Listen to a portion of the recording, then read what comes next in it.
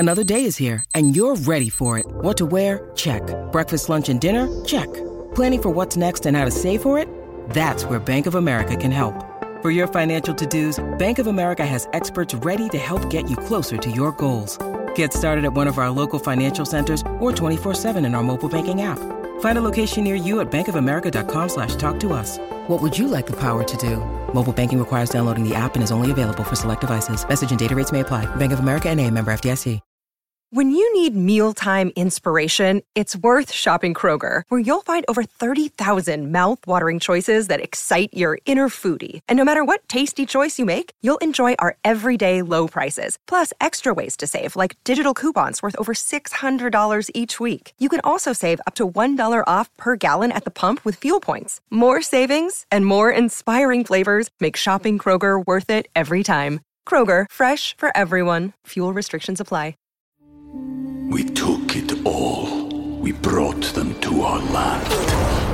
An endless night, ember hot and icy cold. The rage of the earth. We made this curse. Carved it in the blood on our backs. We did not see. We could not, but she did. And in the end... What will I become? Senua's Saga. Hellblade 2. Play it now with Game Pass. We would be honored if you would join us.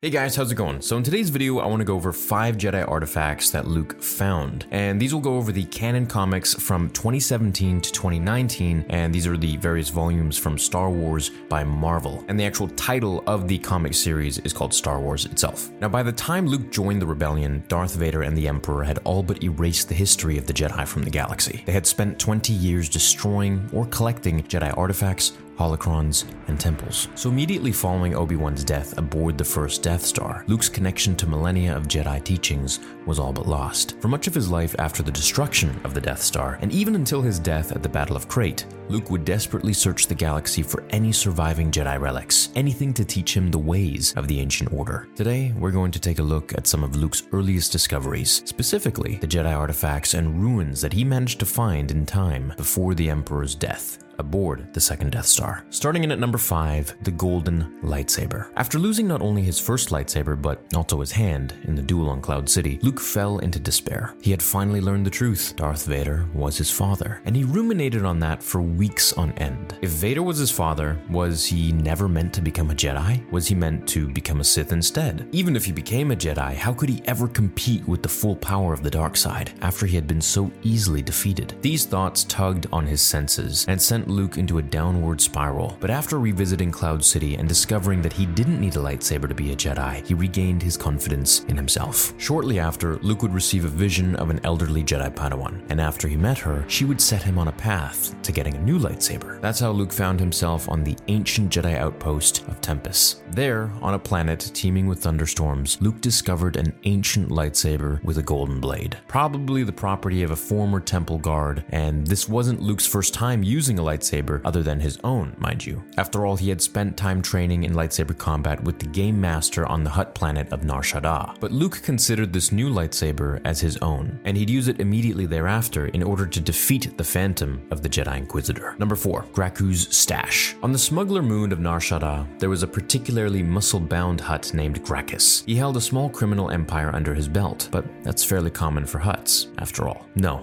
There was something much more interesting about him. Gracchus actually had a fascination with the Jedi and their relics. So much so that in the time of the Empire, after Vader and the Inquisitors had spent so much time removing the history of the Jedi from the galaxy, Gracchus was one of the few remaining libraries of Jedi artifacts remaining in the galaxy. It was here that Luke opened his very first Jedi holocron, and it was also here that Luke got his hands on other types of lightsabers. Even Han, Leia, and Chewbacca managed to grab a few of the ancient Jedi weapons and use them in combat. Number 3, Obi-Wan's journal. After destroying the first Death Star, Luke returned to Tatooine to search for answers about the Jedi in the hut of Ben Kenobi. After a brief fight with Boba Fett, which was actually the first time the characters would ever meet, Luke managed to find an old leather-bound journal. Obi-Wan hadn't done much during his time on Tatooine. For 20 years he meditated, he sought enlightenment, and watched over Luke. But knowing that he might not live forever, and that he might not be able to directly tell Luke the ancient stories of the Jedi, Obi-Wan decided to write them down. So in the journal, Luke would find wisdom in several passages. Some described the daily life of Obi-Wan on the planet, others pointed out Kenobi's early mistakes as a young Padawan, and even some shared the adventures of other Jedi Masters, like Yoda. Number 2, the Blue Stone of the Vagadar system. While we're talking about Obi-Wan's journal, we should probably mention the Giants of Living Stone from the Vagadar system. When Kenobi was still an apprentice to Qui-Gon, Yoda felt a disturbance in the Force. Something in an uncharted sector of space was calling him. So Yoda summoned his faith in the Force and traveled there. On a mysterious planet, he discovered that a group of primitive humans were ingesting a type of blue stone in order to gain Force powers. After investigating it a bit more and a brief imprisonment inside one of the mountains, Yoda discovered that the blue stone wasn't just rocks, it was actually part of a living mountain, a giant being completely composed of the Force. You guys might remember this comic video that I covered years ago. Decades later, Luke would visit the planet. He discovered that the Giants of Living Stone were all dead, and the only thing that remained were tiny blue rock children. Just like Yoda, the idea that a being could be entirely composed of the Force, and that Force mastery could be earned simply by eating a blue rock, was completely mind-boggling to Luke, and probably most readers. Even though he was confused by the situation, Luke showed his wisdom, and managed to bring one of the ancient mountains of living Force back to life. Finally, number 1, the death-worshipping cult on Jedha. This one isn't exactly a Jedi relic or a ruin, but it's actually a death-worshipping cult that was in tune with the dark side of the Force. I know this is cheating a little bit, but I found these guys to be pretty interesting and compelling in the 2017 volume of Star Wars, so I just put it in here too. So, their proper name is the Cult of the Central Isoter, and they have a temple on Jedha that Luke visits sometime after the destruction of the first Death Star. They built their temple right next to the blast site from the Death Star, and they sat there meditating on death and, well, I guess what it means to die. You have to remember that Luke was really distraught after Obi-Wan's death. Not only had he lost his only mentor in the Force, but at that point, he thought he might have lost his only connection to the wisdom of the ancient Jedi Order. So Luke was willing to listen to almost anyone, if they promised to share knowledge about the Force with him. And while he was on a rebel mission on Jedha, a member of the Disciples of the Wills took Luke to the temple of the Central Isoter. What happened there was really difficult to understand. In fact, I didn't really get it myself. Basically, the crater created by the Death Star and the Death Star and destruction permeating through Jedha had unleashed a swell of darkside energy. It was this that the cultists were tapping into whenever they explored the concept of death and mortality. But it was also this darkside energy that Luke would have to resist in order to further understand his role as a Jedi. While he stood at the edge of the abyss, his companion was consumed by the dark side and turned on Luke. Skywalker couldn't do anything to avoid the murderous attack, so he had to ignite his lightsaber and plunge it into his friend. The confusion from this brief fight and the heartache of having to kill a fellow rebel really stuck with me after reading this scene. Unlike Obi-Wan's journal, which could directly fill Luke with knowledge of the Jedi Order, or the yellow-bladed lightsaber on Tempest, which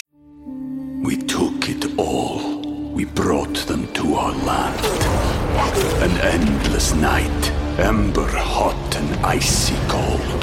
The rage of the earth. We made this curse. Carved it in the blood on our backs. We did not see. We could not, but she did.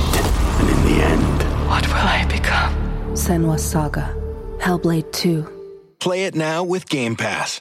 was a tool that Luke already knew how to use, the Temple of the Central Isoter on Jedha was perhaps a more spiritual lesson for Luke, something that he would reflect on in the months to come, and something that would root him deeper in his Jedi beliefs. So, to mention again, and I wanted to leave this for the end of the video, these are the canon artifacts that Luke discovered before Return of the Jedi. And to be honest, my thoughts about this are that I don't like how they meddle so much and they change a lot of stuff in between the stories. I wish they would have just kept congruent with Legends, with what went on between these episodes. You know, Luke never found a yellow lightsaber, he never did any of these things, but I understand that they're wanting to continue the story. I understand that a lot of people enjoy the new canon, and I know a lot of my subscribers enjoy the new canon. While personally, I'm not too interested in a lot of the stuff that they're doing in between these episodes that are already established by George, but I know you guys some of you guys want to hear it and see it and get my thoughts on it, so I will do that for sure. You know, I don't want to just cover everything that I want to cover. I want to give you guys I want to give everybody some of the stuff that they want to. But these are my thoughts on it. I think it's a bit funny that they're adding in these stories that just are little bit, I don't know, they just seem kind of forced, and for me, they don't really stick. But if you want the information, it's here, and I hope you enjoyed this video. Stay tuned for many more. I will be covering much more from canon as well, and of course, Legends and, you know, the first 6 movies and so on and so forth. Hope you enjoyed this vid. Hope you have a great day or night wherever you are watching this. I'll catch you in the next episode of Star Wars Theory.